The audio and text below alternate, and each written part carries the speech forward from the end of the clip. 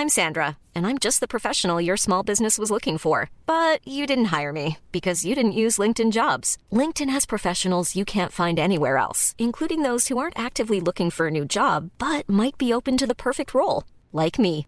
In a given month, over 70% of LinkedIn users don't visit other leading job sites. So if you're not looking on LinkedIn, you'll miss out on great candidates like Sandra. Start hiring professionals like a professional. Post your free job on linkedin.com/people today.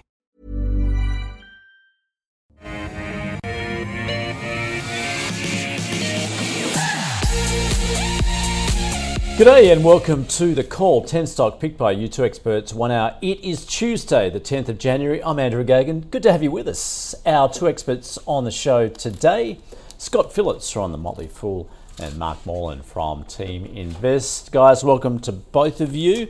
Mark, what are you watching for in the markets at the moment? Are you keeping an eye on the data? We've got earnings season coming up, of course, in the States. I think earnings season is going to be interesting. At the moment, we've come off sort of 20% in the US from mainly through PE contraction. But most of the forecasters are saying earnings are going to be up. It's hard to see how that can be. You know, if you look at all the pressures on consumers and fuel, energy costs, and also rates going up and so on. So I'd be interested to see what earnings do. I think there's a real chance next year that we'll start seeing some significant drops in earnings, which obviously, even if that doesn't reduce the PE ratio anymore, is obviously going to bring share prices down. So I'm very much in the not trying to buy anything at the moment, just quite liquid and watching to see what happens. So what I'd like to do is have an opportunity to snap up some of our fabulous wealth winners at cheap prices, but at the moment they're not that cheap. All right. So so at the moment you're the cautious. I'm being patient. You're the cautious investor. Patient. Waiting for some bargains. Patient. Yeah. Scott, does that describe you at the moment? Kinda. I think Mark's supposition is exactly right in terms of what we're likely to see for corporate earnings over the next 6, 12, maybe even 18 months. There's a lot of uncertainties, though. I tend to be fully invested most of the time. Statistically, the market's likely to go up rather than down. So I share Mark's thoughts about the market. A couple of things I'm trying to maybe avoid doing. First is, if we're right, that earnings are going to come under some sort of pressure, what has already been allowed for in the share price? If you look at some of the better business out there, we've talked about JB Hi-Fi so many times. I haven't checked this week, but pretty sure it's probably still on a single-digit PE. Would JB Hi-Fi's sales and profits fall if we hit a recession, for example? Probably, yes. If it's a downturn, maybe even. They may still fall because it's discretionary. But is the share price already allowing for that? I guess that's kind of the question. I sometimes just take the step back and say, I don't know. It's hard to know how the market's going to react to news. Sometimes there's okay news, the market, loses its cool. Other times the news is bad and the market jumps because they're expecting worse.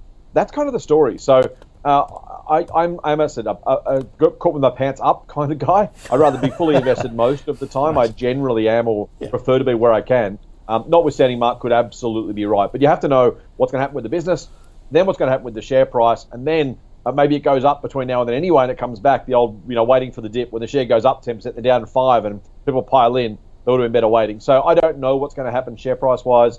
I wouldn't be surprised if Mark was right, but not knowing the answer to that question, I'd rather be invested because statistically I reckon that gives me a better chance of winning.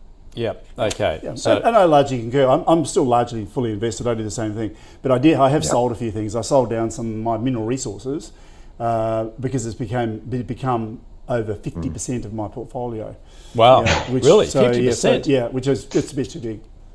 Yeah, so I've trimmed it. Have you heard of Diversity? Well, it's grown that much because I bought a lot at about $5, right? And it went up to 80 or whatever it was. So that's why. Yeah. So it's a good story. Okay. So what I've done is I've done a bit of remodeling, and I've got to admit that I had some Magellan as well, which I bought on the down run at $19. At what point of the down run? I bought it at 18 to 20. I bought it in that range.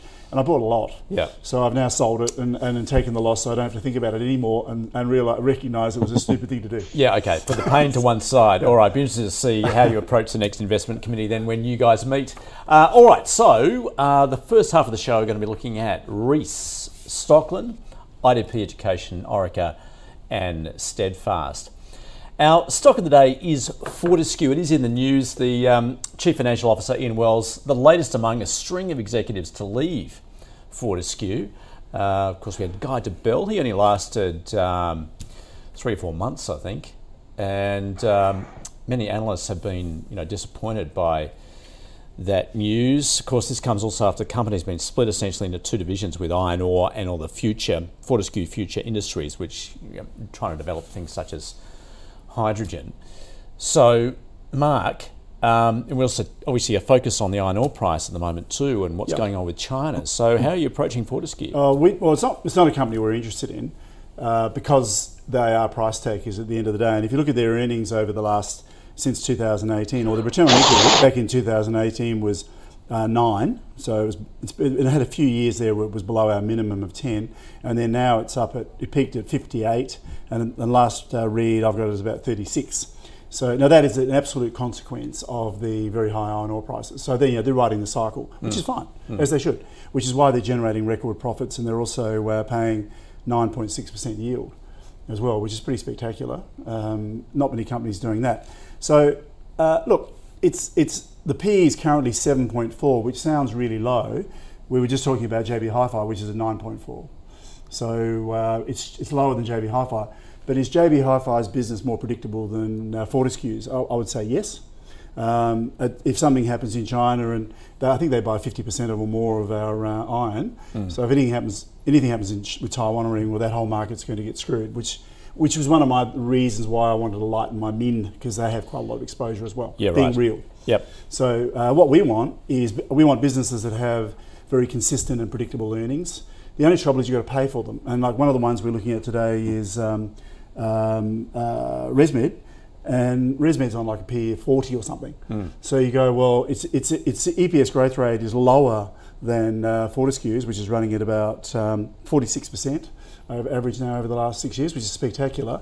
But it's not going to last forever. We don't know how long, but it's paying good dividends. Pretty hard to say that even though the PE's at 7, it's in the red. That's the top quartile, and to be in the bottom quartile, to need to be below 5 of its normal trading range. So that happens every year. So you're probably able to buy it cheaper if you waited, but it's hard to say that it's not good value, because we're showing it returning 18% on a margin of safety per year over the next 5 years. Now that assumes iron ore holds up. Yes. Otherwise, it's all bets are off. So that's the risk. So you're taking a punt on what's going to happen with the commodity. The other thing with Twiggy and all his staff leaving, I think all his senior managers have gone now. The long-standing ones have all left now. I wonder whether it's his discovering management religion. Style or, okay. With liquid green hydrogen and so on. He's become a bit of a fanatic on the whole thing, which that doesn't turn me on. Right. I'll be surprised if he ever turns that into a profitable pursuit for shareholders, but time will tell. He may be very good at extracting money out of governments, though. Right. Yeah. All right. That's the cynic in you. So that you're avoiding it then? Yeah. Yeah. Yep. Okay, Scott. Yeah. What are your thoughts then? So I don't disagree with most of what Mark said, except I should disclose I own some Fortescue shares. This is one of those do as I say, not as I do kind of things. Almost my entire portfolio of companies I've recommended to our members. This one's not, and I bought it because I bought it about $15-ish, give or take, because the iron ore price was at then reasonably low levels. The share price was pretty low. The dividend was pretty good, and I kind of went, you know what? On average, I reckon if you buy businesses like that at that point in the cycle, you'll probably do okay. Now, I've never otherwise bought a mining stock. I think the last one I bought was in 2000 or something. Like, I just don't do it. So this was literally a case of, it looked like it was a low-cost producer. The iron ore price was at that point low. The share price was low, and I figured the returns were better on the upside than the downside. But it was too risky for me to say to our members, in Share Advisor, for example, the service I run, we don't tend to take those sort of punts. So this is a strange one for me, where generally speaking, I'd be saying to our members, these things, it was just too high risk. It may have gone very badly. It may not have worked out at all. Had the iron ore price stayed low, fallen further, some of the issues that Mark's talked about with FFI, for example, could well have absolutely bitten us before now, and may still in future, as he suggests. So look, I'm closer to a sell than a buy right now. The price got up a little bit, which is nice. Iron ore price gone up a bit. It is that dividend and that cash generation for now that's keeping me around, because I think it's probably still too cheap to sell, but could be very volatile. It could take me a long time to make my money back. I could end up selling out at a loss in a couple of years' time. So I'm talking out of both sides of my mouth here. It's not one I'd recommend to our members, but it's one I own. which I feel deeply uncomfortable about, generally speaking. But the reason I didn't recommend it to them was I just thought it was too risky. I think it still remains the case, and probably more so now because the share price has risen. There's simply less room for, I won't say there's a margin of safety, but there's less room for error the higher the share price goes. Another few bucks on the share price, I'd probably be selling, quite honestly. So it's probably a hold at the moment, I think. Because of the reasons we've talked about so many times before, and Mark's enunciated beautifully. Trying to predict the price, who knows? You're a price taker, there's not a lot of opportunity there. These are not high-quality businesses, generally speaking, when it comes to predictability, when it comes to returns on invested capital, return assets, equity, any of those sort of numbers. So it is a very difficult one for me to sit here and say, I own it, but I'll do that. I think it's probably a pretty solid hold for me right now. I wouldn't recommend anyone buy it, but I'm not selling mine, so that makes it a pretty clean hold. As I said, maybe $24-25 and I'm at the exits. Okay, all right.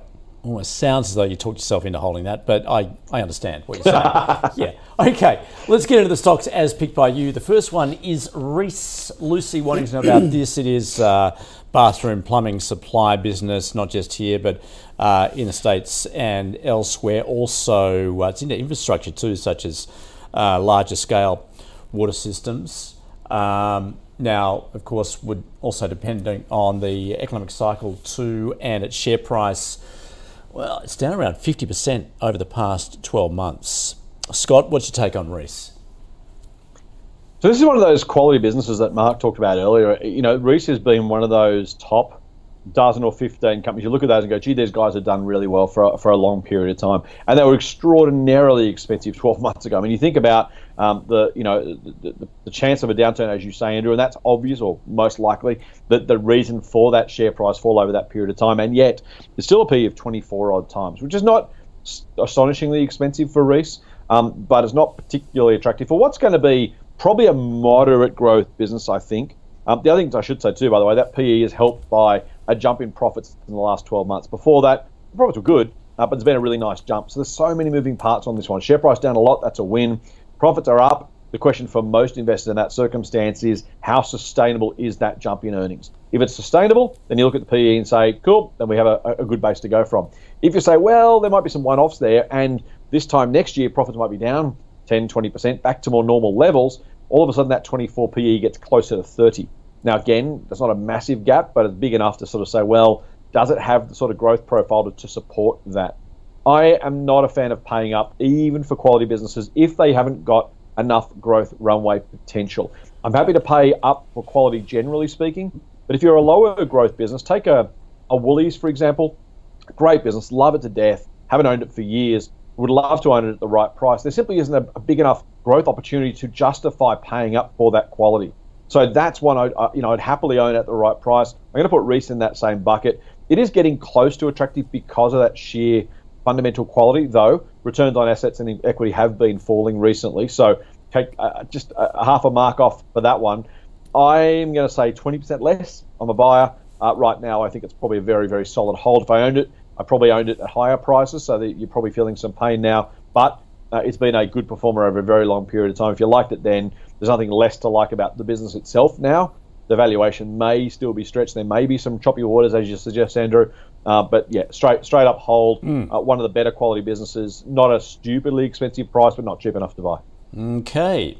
Mark, does it meet your metrics? Yes, yeah. Reece has been a Team Invest Wealth winner for a long time. It has all the characteristics of a business. We like a lot of what Scott said. I totally agree with. The founding family of the Wilson family.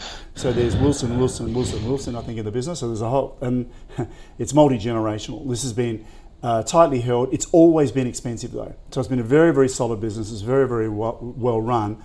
But it's been very rare that you could actually buy it at a decent price that will then give you the return. The problem is, as Scott mentioned, that the PE is still 24, which is halfway down the green, which is the bottom quartile of its PE range.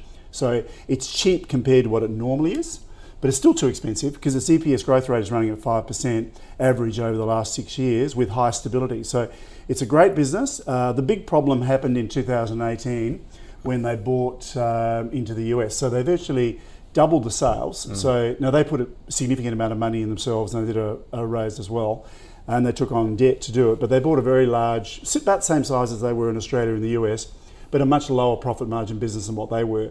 And you would assume the assumption was that they would wave the magic wand that Reece have and then increase the performance of the US business, because it was very, very similar to what they had in Australia, but that hasn't happened.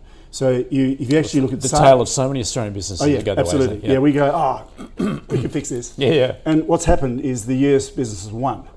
So it's dragged down Reece's performance, which is why its growth in earnings is only 5% a year over the last 6 years, includes effectively doubling the sales. So what's happened is their profit margin has gone down significantly, their return on equity has gone down, and so on. So at this stage, and it's been now, that's 4 years now. Now we had COVID in there as well, but you would think that they would have turned it around more than what they have. So I don't think they've been able to deliver yet. So our view, when they made the acquisition, was that it was too dangerous based on our experience with how many Australians lose their shirts in the US. Yeah. And it was right. So we avoided it back in 2018, and it's been that way ever since. Now what we're looking at now is if I could see that their profit margins were increasing, and it's only paying 1.6% yield, by the way, as well, so there's no joy there. If they were increasing their profit margins and turning it into more like what Reece used to be, we'd be interested. Okay. But it's not there yet. So quality business, and definitely a watch list one. Okay, watching. All right, let's move on to Stockland. Peter wanted to know about this. It is the residential and land lease developer, also property manager there in retail, logistics, office. I was looking at Goldman Sachs' note on it. It does have a buy rating at $4.40, that price target there, currently at $3.68. Mark, what's your view on Stockland? It's not one that we've never been really interested in, the REITs and the real estate area. But if I have a look at it on Conscious Investor, it passes most of our filters. The stability of earnings is only 65%. We want minimum of 70 usually, and we like 80 or better. But it sort of passes everything, and it's on a 3.8 PE, which is very, very low, and that's the very bottom of the green. So it's like at a record low PE. We're showing it returning about 10% a year on a margin of safety, and significantly higher than that on our default settings going forward.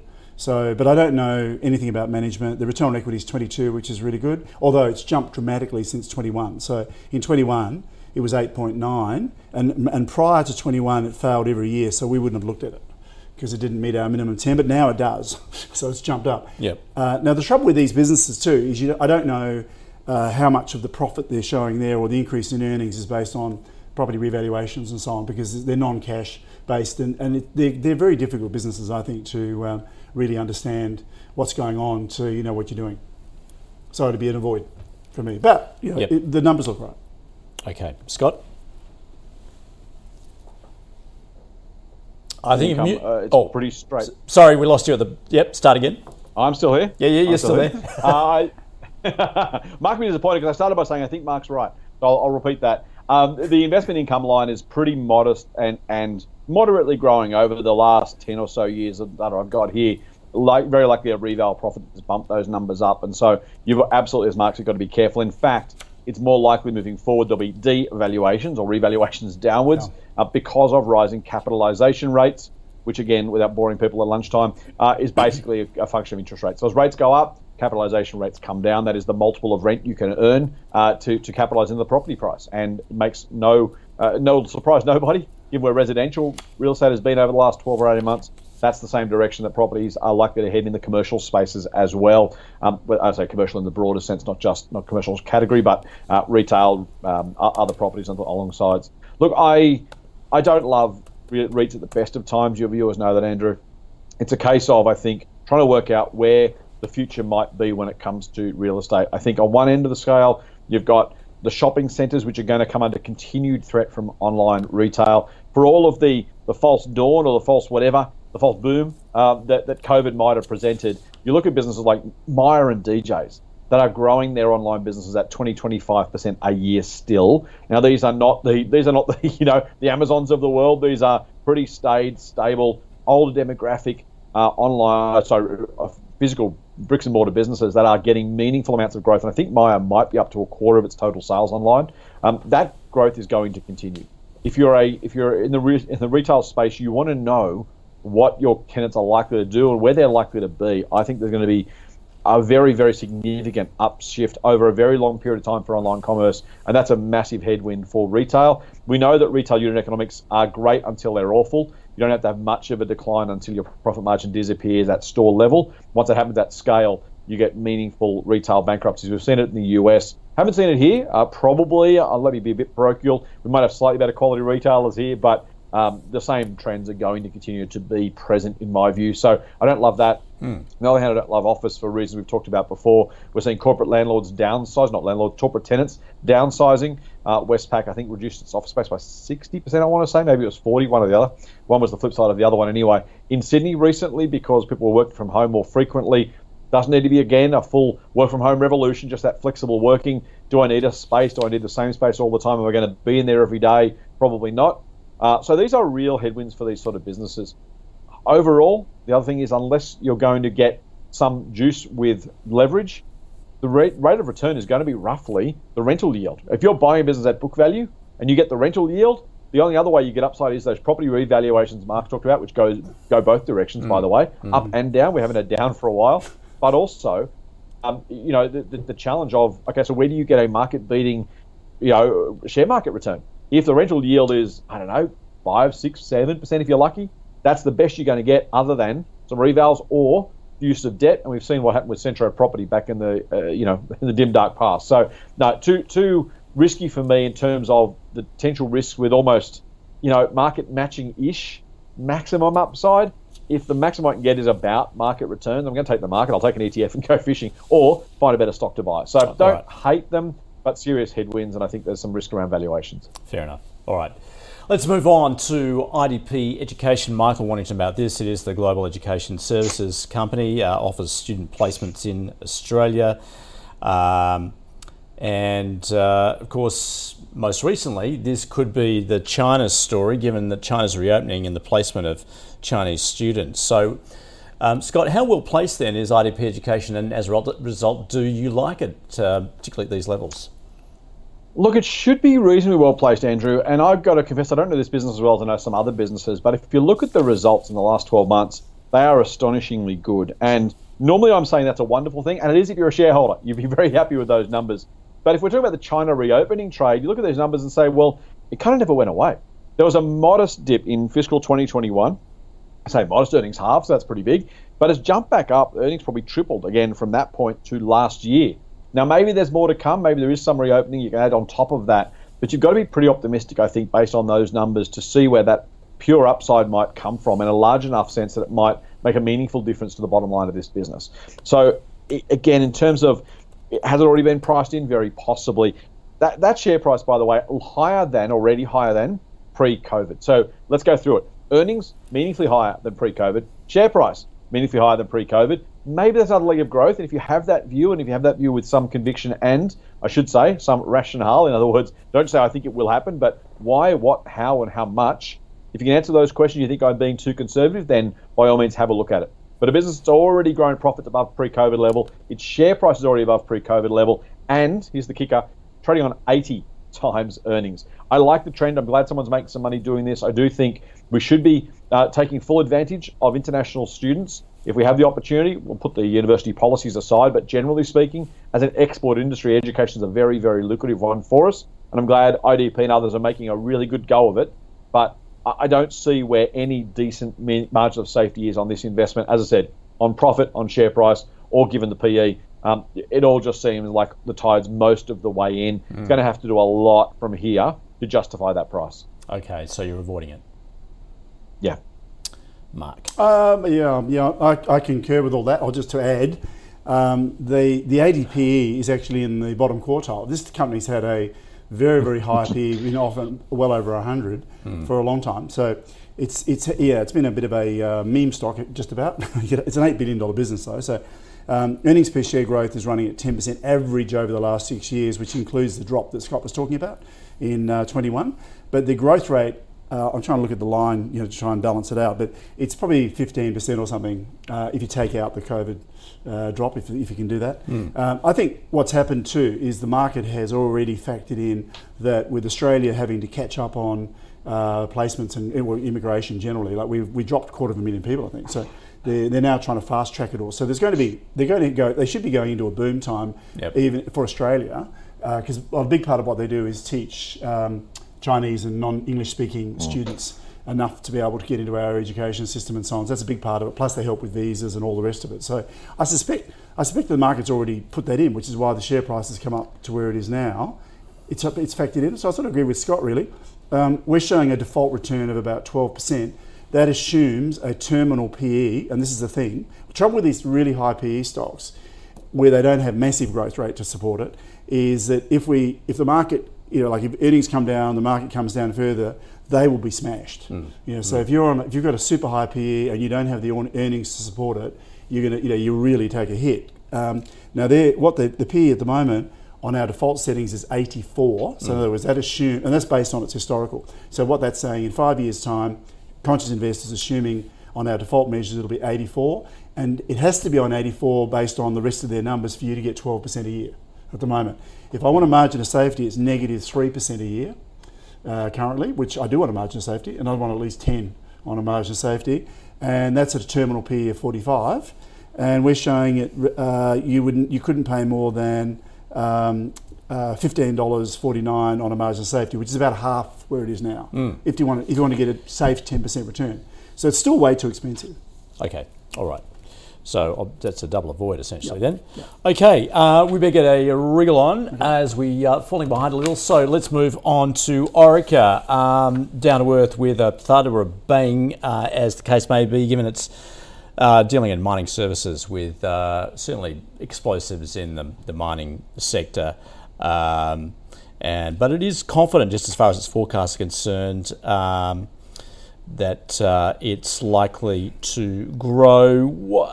I guess we're looking at what's going on in the mining sector at the moment. Mark, how well placed is Orica? It should be really well placed, but its performance has been miserable over the last decade. So if you look at it back in 2013, it was doing $1.71, and now it's where are we now? Now it's about $1.40 in sales. So it's gone backwards all the way through, and the earnings have gone down faster even. That's on sales. So this is just a graph that goes the wrong way, and it's done it for 10 years, and it's tipped up a little bit between 21 and 22. And okay, maybe that's encouraging. I mean, it did tip up for a year between 18 and 19, and then started going down again. So this is a company that has historically been a really bad performer. Return on equity is only 8, so it fails on that. It's on a 20 PE, and it's got negative EPS growth rate average of negative 7.7% a year. Sales have been growing at 1.5. So at least sales are increasing, but that's really not even the inflation rate. But earnings are minus 7.7 average for the last 6 years. Loss is terrible. Sorry, not loss, growth. And it's on a 20 PE. So that equates to is negative 10% on a margin of safety per year if you buy it now, and negative 3 on default on our models. So it's all bad news. I wouldn't touch it. Okay. Scott, do you agree? I do, unfortunately. This is one of those ones you're supposed to like blue chip stocks, right? People say, Orica, it's a big blue chip stock. It's in the mining industry. It's this, that's all the other stuff. And you kind of go, yeah, that's great. And if you stop there, then you kind of convince yourself this thing is worth buying. To Mark's point, you could have had this conversation 2 years ago, 5 years ago, 7 years ago, 10 years ago and said, but it's Orica. It's ... and you finish on the conversation. Yeah, it's big. Everyone knows it's in mining services. Should be doing well, and yet it hasn't. And sometimes, the old line. When someone shows you who they are, believe them. And it's kind of the same situation with Orica. When you look at that and say, well, where's the good news? Now there'll be people watching who saying, yeah, but it's going to do this in future. And look, maybe it does. This is the thing about investing, right? There are going to be surprises everywhere. There are going to be high risk stuff that pays off. There's always something that can happen or will happen to make people like us look silly when we look at these things. But you've got to look at the business itself and simply say, on what basis would you, given the evidence, believe that Orica can somehow be a much better performing business in the next 5 or 10 years than in the past 5 or 10 years? There's nothing in the numbers to suggest that. There's nothing in the share price to suggest that. It's just a tough business all round. So, you can want to like it, you can think you should like it. At the end of the day, when the numbers tell you to stay away, unless you've got a very, very, very good reason to believe that whatever promises, whatever expectations, whatever plans they've got, and look, like all businesses, I'm sure the management are working their absolute backsides off to do as well as they possibly can. When the numbers simply show you that it's not working, generally speaking, best to believe them and leave it at that. The numbers will tell you more of the story than the story itself. And so as I said, I'm half of me is thinking I should find something good to say about it because it's Orica, right? It's Orica. No, 19 earnings for business, earnings decline. That is a simply straight out sell and walk away. Yeah, well, and we've had a massive mining boom. Yeah, I mean, Rio and BHP, Min Resources, everybody, they've all been printing money. So there's massive volumes going through, which means they should be doing really well. Yeah, but as you both point out, chronically underperformed. All right, let's round out the first half hour with Steadfast. It is in fact, operates the largest broker network in Australia and New Zealand. It is on the hunt, so looking out for acquisitions at the moment. Scott, give us your view of Steadfast. So I really like Steadfast, Andrew. It's both an Australian and a growing global business of aggregating insurance brokers. And this is if you're a broker, this is good business to be broking for, because if I want to find a car insurance policy, I'm going to jump online, I'm going to buy whatever, right? I'm going to have a comprehensive car insurance policy for 1 year. Here's my car, here's my make, here's my model. Jump on a couple of websites, check the different insurers and choose the one I like best. If I'm a small business, if I'm looking for professional indemnity or workers' compensation insurance, if I have some complex needs around protection of real estate, for example, or buildings, I'm going to go to a broker and say, mate, here's what my business does, here's how it works, here's what I need, here's what I don't need, and the broker's going to find me a policy. And that makes it the more complex the product is, the harder it is for the insurer to sell, but the more value there is in having a broker in between. Steadfast, along with Austbrokers, I think the AUB they're calling themselves, excuse me, is doing a really, really good job of aggregating this sector. And the model of aggregation is really clever. They're generally buying small or moderate shares of these businesses, and they're eventually buying out the small business owner at a period of time, normally 5 to 7 years or so after buying the initial stake, normally at a pre-agreed multiple of earnings. They're doing this in a really positive way. What it basically means is not only are they buying good businesses that are aggregating nicely and their systems are scaling beautifully across the back, but because they've locked in that multiple, they're almost, Warren Buffett talks about Burlington Northern, the railway, and saying, we know we can redeploy capital at reasonable rates. The same with the energy business. This is kind of one of those stories because Steadfast is going to have to come up with more money to buy out the rest of these businesses in time, but it's going to be a good return because they're buying businesses at attractive prices, businesses they know, and they're actually improving the profits most of the time of the companies they're buying. So you can almost see 3-4 years into the future of what the capital requirement will be, but also the fact that's likely to be at a good return. This is still a very, very, very fragmented global industry. Now, Steadfast is 25 times earnings. Generally speaking, I'd be very wary of a business at that sort of level. It's probably you want to find a faster growing business, but their ability to redeploy that capital at really attractive rates of return, get this one across the line, it's a buy for me. All right. Okay. Mark, do you agree? Most of it, yeah. It's insurance services, and a lot of what they do is commercial. Pubs and business insurance, truckies, and all sorts. Those sorts of isn't going away. This business will continue on whether we have recessions or whatever we have. So it meets all those criteria of having a very predictable business model. They provide a whole range of products we won't go into. Generally avoiding the risky area of underwriting. They do I'm not sure whether they do any underwriting at all, actually, but underwriting is where you take the risk of having to pay the policies out. The only problem is, and it's what I totally agree with Scott, is it's too expensive. We've got a price on it if you want a 10% return, which is our absolute minimum, of $4.45. So it's currently $5.20 or something, I think, isn't it? $5.39 at the moment. So it's just too expensive. Now, it's been as low as that in the trailing 12 months. So I think it's one to watch. I couldn't say I'd buy it right now. I think it's too expensive. Okay. A watch there for Mark on Steadfast. Let's sum up where we've been for the first half of the show. We began with our stock of the day. Fortescue in the news. It is losing personnel at, some would regard as an alarming rate. Mark, look, he's avoiding it, particularly given it is one of those mining stocks that's given its price taker. Scott, a little conflicted there. He wouldn't recommend it, but he did buy it. But he's more likely to hold it at this point. Okay, those stocks as picked by you. Reece in that bathroom plumbing supply business. Scott's saying he'd buy it at the right price, perhaps if it fell another, say, 20%. He's got a hold on it. and Mark is essentially watching it, once again, too expensive. Stockland, look, Mark's saying it's just isn't avoided this debate, not really interested in REITs and property stocks at this point, and Scott pointing out likely devaluations ahead for it, particularly as rates rise, so it's too risky for him. IDP Education, looking to benefit from that Chinese reopening. However, both are avoiding it at the moment, particularly given it's trading on some 80 times earnings or thereabouts. Orica, the explosives business, it is an avoid from both, underlining that it's just a chronically underperforming business over the past 5 or 10 years, despite mining booms that we've seen. And Steadfast there, well, it's a buy from Scott and a watch from Mark. All right. So to our portfolio, which we're tracking and is picked by our investment committee. The latest episode of that is live here to watch at ausbiz.com. So checking in on the update. Going into December of the new year, Bapcor and Domino's were removed, Index and Janison Education were added, and Elders was increased.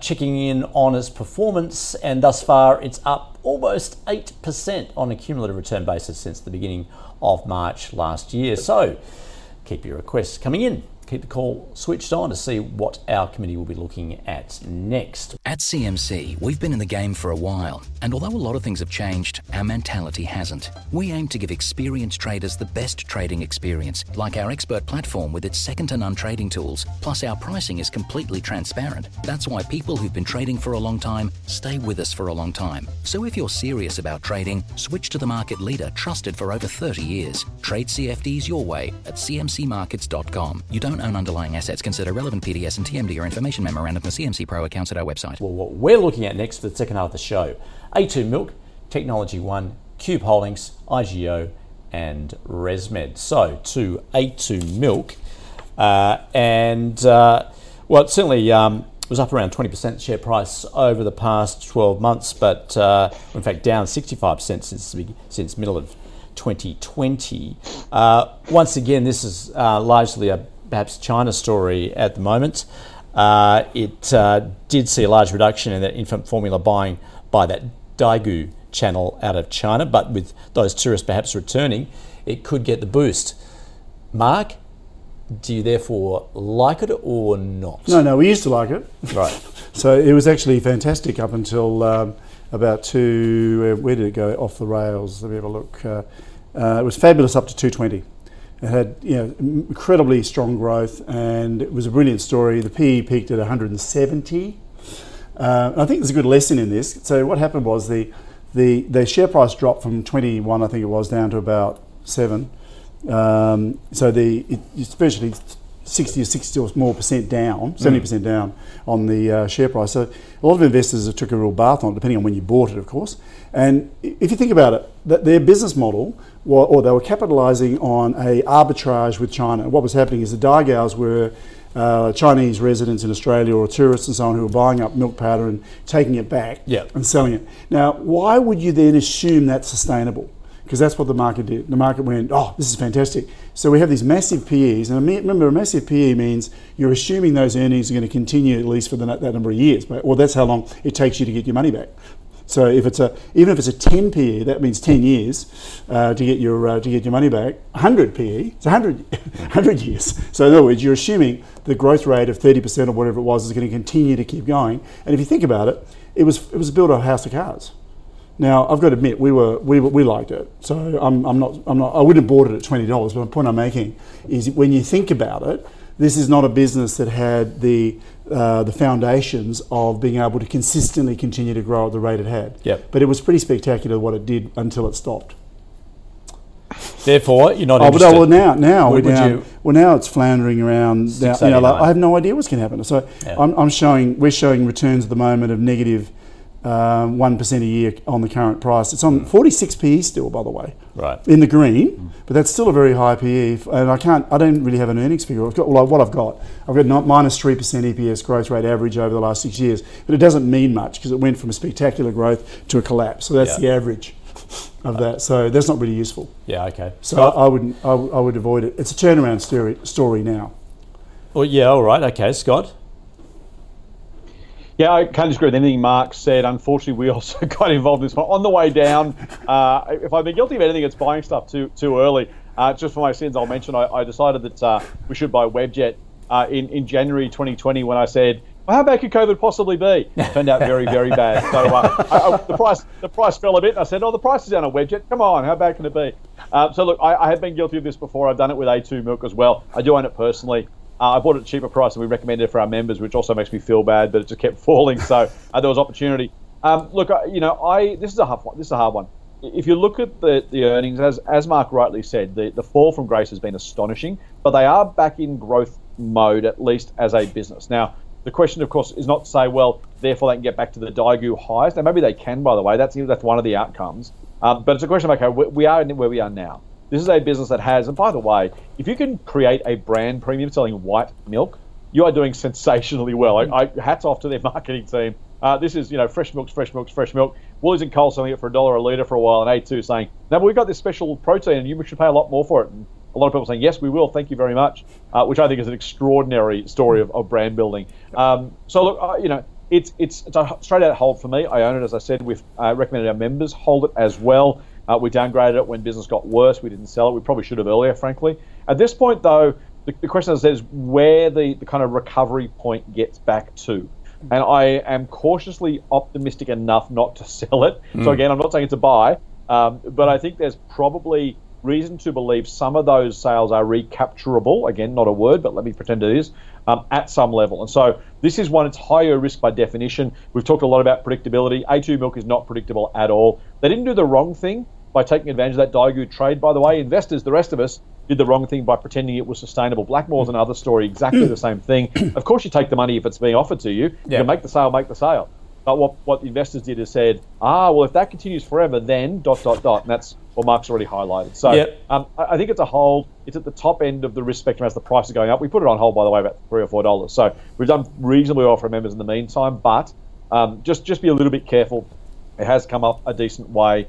You're probably closer to selling than buying. I'm going to wait till we talk about earnings season at the top of the show. I'm going to wait till then and see how the business is performing. If it doesn't continue to get sequential growth, it's probably time to exit if the price stays where it is. Okay. All right. Good one. That is A2 Milk. Let's move on to Technology One, working on delivering software to customers to access software from any device, basically. Interesting. Goldman Sachs saying it's attracted to it, given potential earnings upside in the years ahead with price increases, UK growth, margin expansion. So, Scott, would you agree? How do you view Tech One? Yeah, my goodness. If you look at we'll talk about the business in a second. But if you want a really pretty picture, if you like your graphs and you want a pretty picture, the 10-year earnings story, the 10-year earnings graph for Technology One is astonishing. It's exactly the shape, almost to the point. I'm really clear. I'm not alleging anything here. If you're going to pretend, put together an earnings graph, say, look, here's slow, steady, compound growth. Look at this. This is the picture I draw. It's almost exactly dot for dot the way you would draw a 10-year earnings graph that does that. They're continuing to get really nice earnings growth. Earnings have gone up by 170% over the last 10 years. They've almost doubled over the last 5. So it's doing a really, really good job. These are super sticky customers. Education, healthcare, local government, they're not going away. We talked about customers for insurance that aren't going away. Those 3 segments of customers, firstly, it's super sticky software. Once it's in, which government's going to say, let's throw that out and start again? Probably none. Which hospital's going to do that? Probably none. Education, maybe, but probably not. And then think about those businesses. They're not going out of business anytime soon. So you've got a really nice moat of, effectively, you want to get rid of me? Do you know how hard that is? And you've got businesses that aren't going anywhere. No wonder their churn is so incredibly, incredibly low. I can't remember the numbers, but I want to say it might even be less than 1% last time. It might be 1%. Really, really, really, really tiny for software. So a really defensible baseline of earnings, really strong long-term growth. Now, it's trading at 48 times earnings. That is extraordinarily expensive, even for a software company, because this is not going to have the explosive growth of some of the SaaS businesses. By the way, it's also not going to have the explosive declines of their share prices. So think yourself lucky if you own those shares that you went with a stable, well-proven long-term winner business-wise. I am going to call this one a buy. We did recommend it to our members about 30% cheaper 6 or 7 months ago, 8 months ago. So it's come up a bit during that period of time. We probably will have a look at it at some point because there is a price too high a pay for any business. Buy for me at the moment, probably at the top end of buy, getting close to a hold. Okay. Mark. In fact, you were just showing me that earnings. Yeah, in growth fact, Scott's right. It's 99% stable. In other words, there's a 1% deviation in its EPS growth rate, but not 10 years, because all we get to see now is 10 years of data. It all drops off. It's 20 years. So it's had 20 years of a straight line. So it doesn't get any better than that. Now, remember what we're trying to do when we're investing is we're trying to predict the future, and we work on probabilities, obviously. So the probability, if I look at Tech 1, and I understand the business and the management, and I look at that 99% stability of EPS growth rate, which, by the way, is at 13%, why I can then say, do I believe that will still be growing at the same rate in the next 5 to 10 years? And the answer is absolutely. We call the moat that Scott was talking about a trapdoor moat, which means once you're in, you can't get out. They went for a 10-year period and didn't lose a single client. Wow. Which is spectacular. I think this is probably, for me, I'd be hard-pressed to say this is not the best company on the ASX. So now, price-wise, Scott's absolutely right, 48 is expensive. And what that means is the return, I would argue, is going to be a reliable 12% a year at the moment going forward over the next 5 years. However, that's assuming a terminal PE in 5 years of 42. So it's still high, it's still a high PE. I think their earnings are actually going to accelerate now. I know the business really, really well. We know management very well. Their UK operation now, which they did the hard way, rather than going over and buying a business like most Australians do, they sent Aussies over and then pounded the shoe leather and actually sold new clients. They did it all the hard way. That's now making, I think it made a 2.5 million profit last year. They had 19 councils in Greater London. They're replicating their Australian business. That is now going to go, that's going to increase their growth significantly. So I think this will be a 15 to 20% EPS growth company within 5 years, which will then support the high PE or better. So that's why I'll agree with Scott that it's a buy then. Our members typically want to buy it for less, including me. It's been one of my best performance. I bought it in 2011 originally. The original investment I put in has done 102% compound return per year. Because of on what I paid for originally, which was 98 cents. All right. So, that's obviously one for you guys, the investment community to do. But I'd like it to be $10. Wouldn't you like anything cheaper? It's currently $13.29. All right. Okay. We better lift the pace. Let's get on to Qube. It is the logistics company. Has a significant interest in Patrick, the container terminals business. Doing also well off acquisitions. Mark, thoughts on Qube? It's Qube. It's one I don't know much about. I think. Do you want to start with Scott? I just lost the page. Scott, do you want to start on Qube? Yeah, let's do that. Look, logistics is an interesting business, Andrew, because it's a relative duopoly, oligopoly in most places, most ports. That's a positive, but you've then got the ongoing supply chain from the port, normally to a distribution centre, and depending on the individual business, these tend to be vertically integrated businesses. They tend to have different, access points towards that supply chain. Some do it all, some do some of it, some pass different pieces off. That being said, this is not a growing business, and Qube particularly is not a growing business. It's been more volatile than you would expect, honestly. From a logistics business, it's largely an infrastructure organisation. You wouldn't expect to see the same degree of volatility as has been in the share price. It's not massive. It's not coal miner volatility, but we've seen it, as low as 4 cents a few years ago, and then it was up to 15 cents. Now down to about 12 cents, 8 cents or so. So it's been all over the place. It's not a sustainably.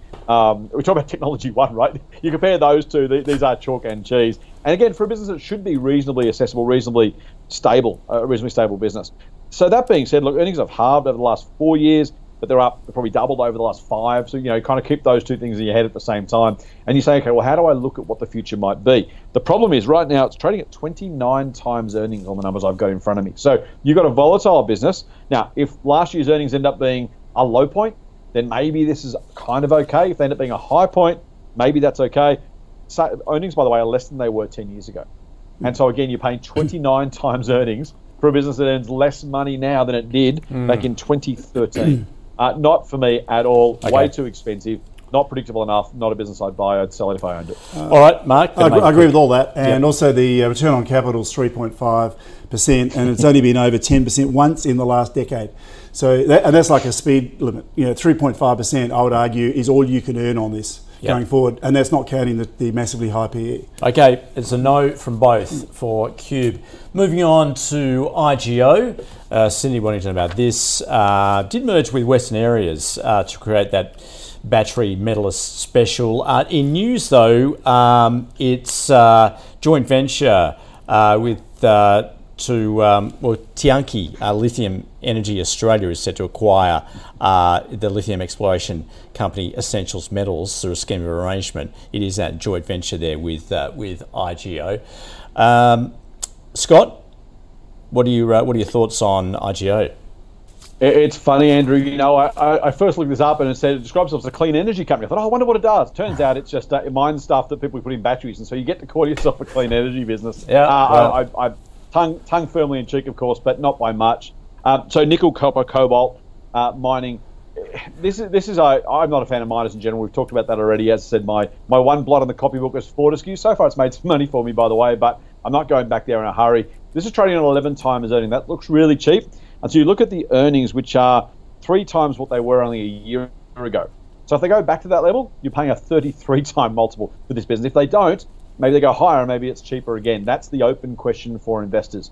I don't like the lithium hype at the moment, really honestly. I think lithium's got a big future as a battery metal. I don't know the price is justifiable. I certainly don't believe the hype is justifiable. We've been through way too many cycles over the last 20, 30, 40 years of share market history to believe that today's hype is likely to be tomorrow's, new normal. There's so many versions of the cannabis boom. There was the graphene boom. There was the nickel boom. Mark will have another couple by the time I finish talking.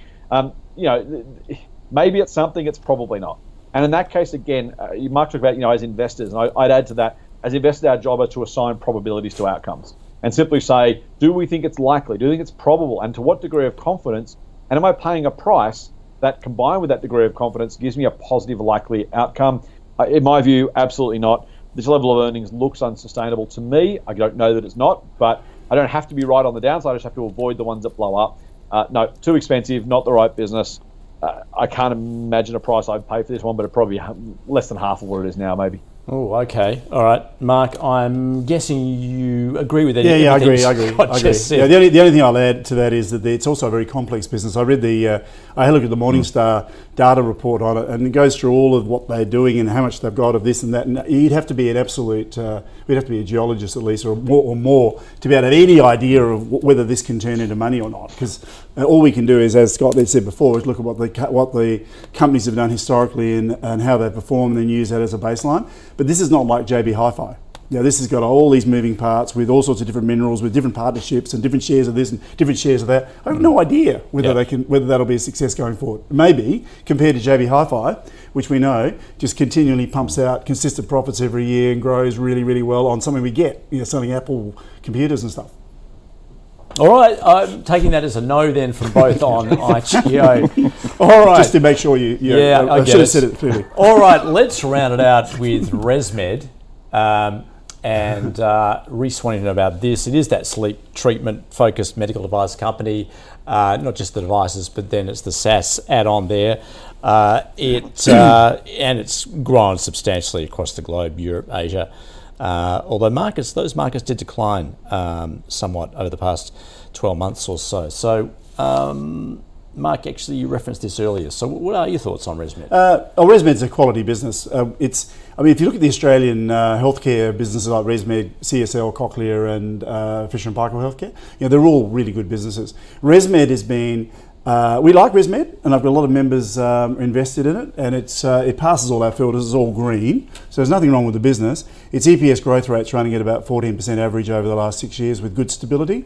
They had a bit of a blip through COVID, not surprisingly. Return on equity is 23, which is excellent, and it's at 38 PE at the moment, which is down the lower the end of the green for them. So even though that sounds like a high PE, it's not a high PE when you look at this sector. And the reason is this sector is super, super reliable. It's going to continue on no matter what. Interest rates aren't probably going to affect it much, and inflation or recession isn't either. Having said all that, we're showing it returning 6.3% on a margin of safety per year at the current pricing, and 17% on default, which is pretty good. So that's giving you a range of 6 to 17 per year over the next 5 years. So I would say it's reasonable to be a buy. I'll say it's a buy. Okay, that's encouraging. Scott, what are your thoughts? Yeah, I'm gonna join Mark. We're coming home with a wet sail after a couple of these sessions. But we're couldn't get IGO across the line, but no, ResMed, a really high quality business, as Mark has said. Here's the other thing. This is not just a great business with a great brand and great products. It did okay during COVID, but not spectacularly. Had some hospital respirators it made, which helped a little bit. Lost some mask sales, but they'll come back. Here's the thing. We're getting fatter as a society. We're getting wealthier. We're becoming more affluent. And so the reality is the number of case treatment available, the number of treatment cases available to ResMed for sleep apnea, which is its key illness, if you like, or condition that it's treating, will continue to skyrocket for, I'm going to say, a couple of decades at the very, very least. More people with more money around the world start, firstly. Secondly, more of those people will develop sleep apnea and need treatment.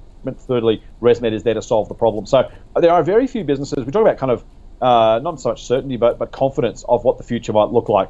I'm going to throw Cochlear, ResMed, Technology One. You can probably find a couple of others too, whose businesses you expect in 5, 10, 15, 20 years will be not only consistently better, but meaningfully larger than they are today. ResMed is absolutely one of those for me. It's not quite as stable as Technology One's earnings, but pretty good considering, again, particularly because of COVID. I like this business a lot. It's been a buy for us for a long time. I think we've had it on the scorecard for 6-7 years maybe. It's still a buy. I think it's not as cheap as it has been. So you always want a better price. But if I'm gonna look for a business that's going to be bigger and better in 10 years' time with a high degree of confidence, ResMed's on the podium. It's a buy for me too. Good one. You've done well. That it goes to the investment committee, Mark. There's another one for you to consider. Well, I'll make sure it gets in. Yeah, okay. All right. Let's sum up then where we've been for the second half of the show. We began with A2 Milk. Look, Mark pointing out it's just not sustainable there. And Scott acknowledging he bought it too early, but he does have a hold on it, but Mark's it's a no. Look, a triumph in marketing, essentially, is how Scott summed that up. Technology One, very different story. It is a double buy. It will be considered by the investment committee. And look, Scott pointing out spectacular earnings growth. It is expensive, though, but Mark likewise pointing out sticky customers there. In fact, you described it as the best company on the ASX. I think so, yeah. It's hard to think of another one that's better, quite frankly. All right, well, that's another one for the investment committee to consider there. Cube, very different story. It is a no from both. It's not growing. End of story. IGO, yeah, also no fans here. Well, certainly Scott's not a mining fan. Mark, similarly there, looks cheap, but unsustainable earnings there at this point. Mark pointing out it's just a very complex business, difficult to understand. ResMed, yeah, we did come home with a wet sale there, a double buy. Passes all filters, says Mark, high quality, and both pointing out that growth potential, particularly given they're dealing in treatment of sleep apnea. All right, that is the show. Mark, thanks for joining us from Team Invest. Oh, thank you, Andrew. There you go. You did well this. Yeah, we got two. Yeah. That's a record. Scott, yeah, thanks to you for getting those two across the line. Thanks for joining us at Motley Fool. Pleasure, mate. It's been a lot of fun. Thanks, Andrew. Thanks, Scott. All right, cheers. Any stocks you'd like us to cover, flick us an email, thecall@ausbiz.com.au. You can tweet us at AusbizTV. Stay with us. Small Caps is next.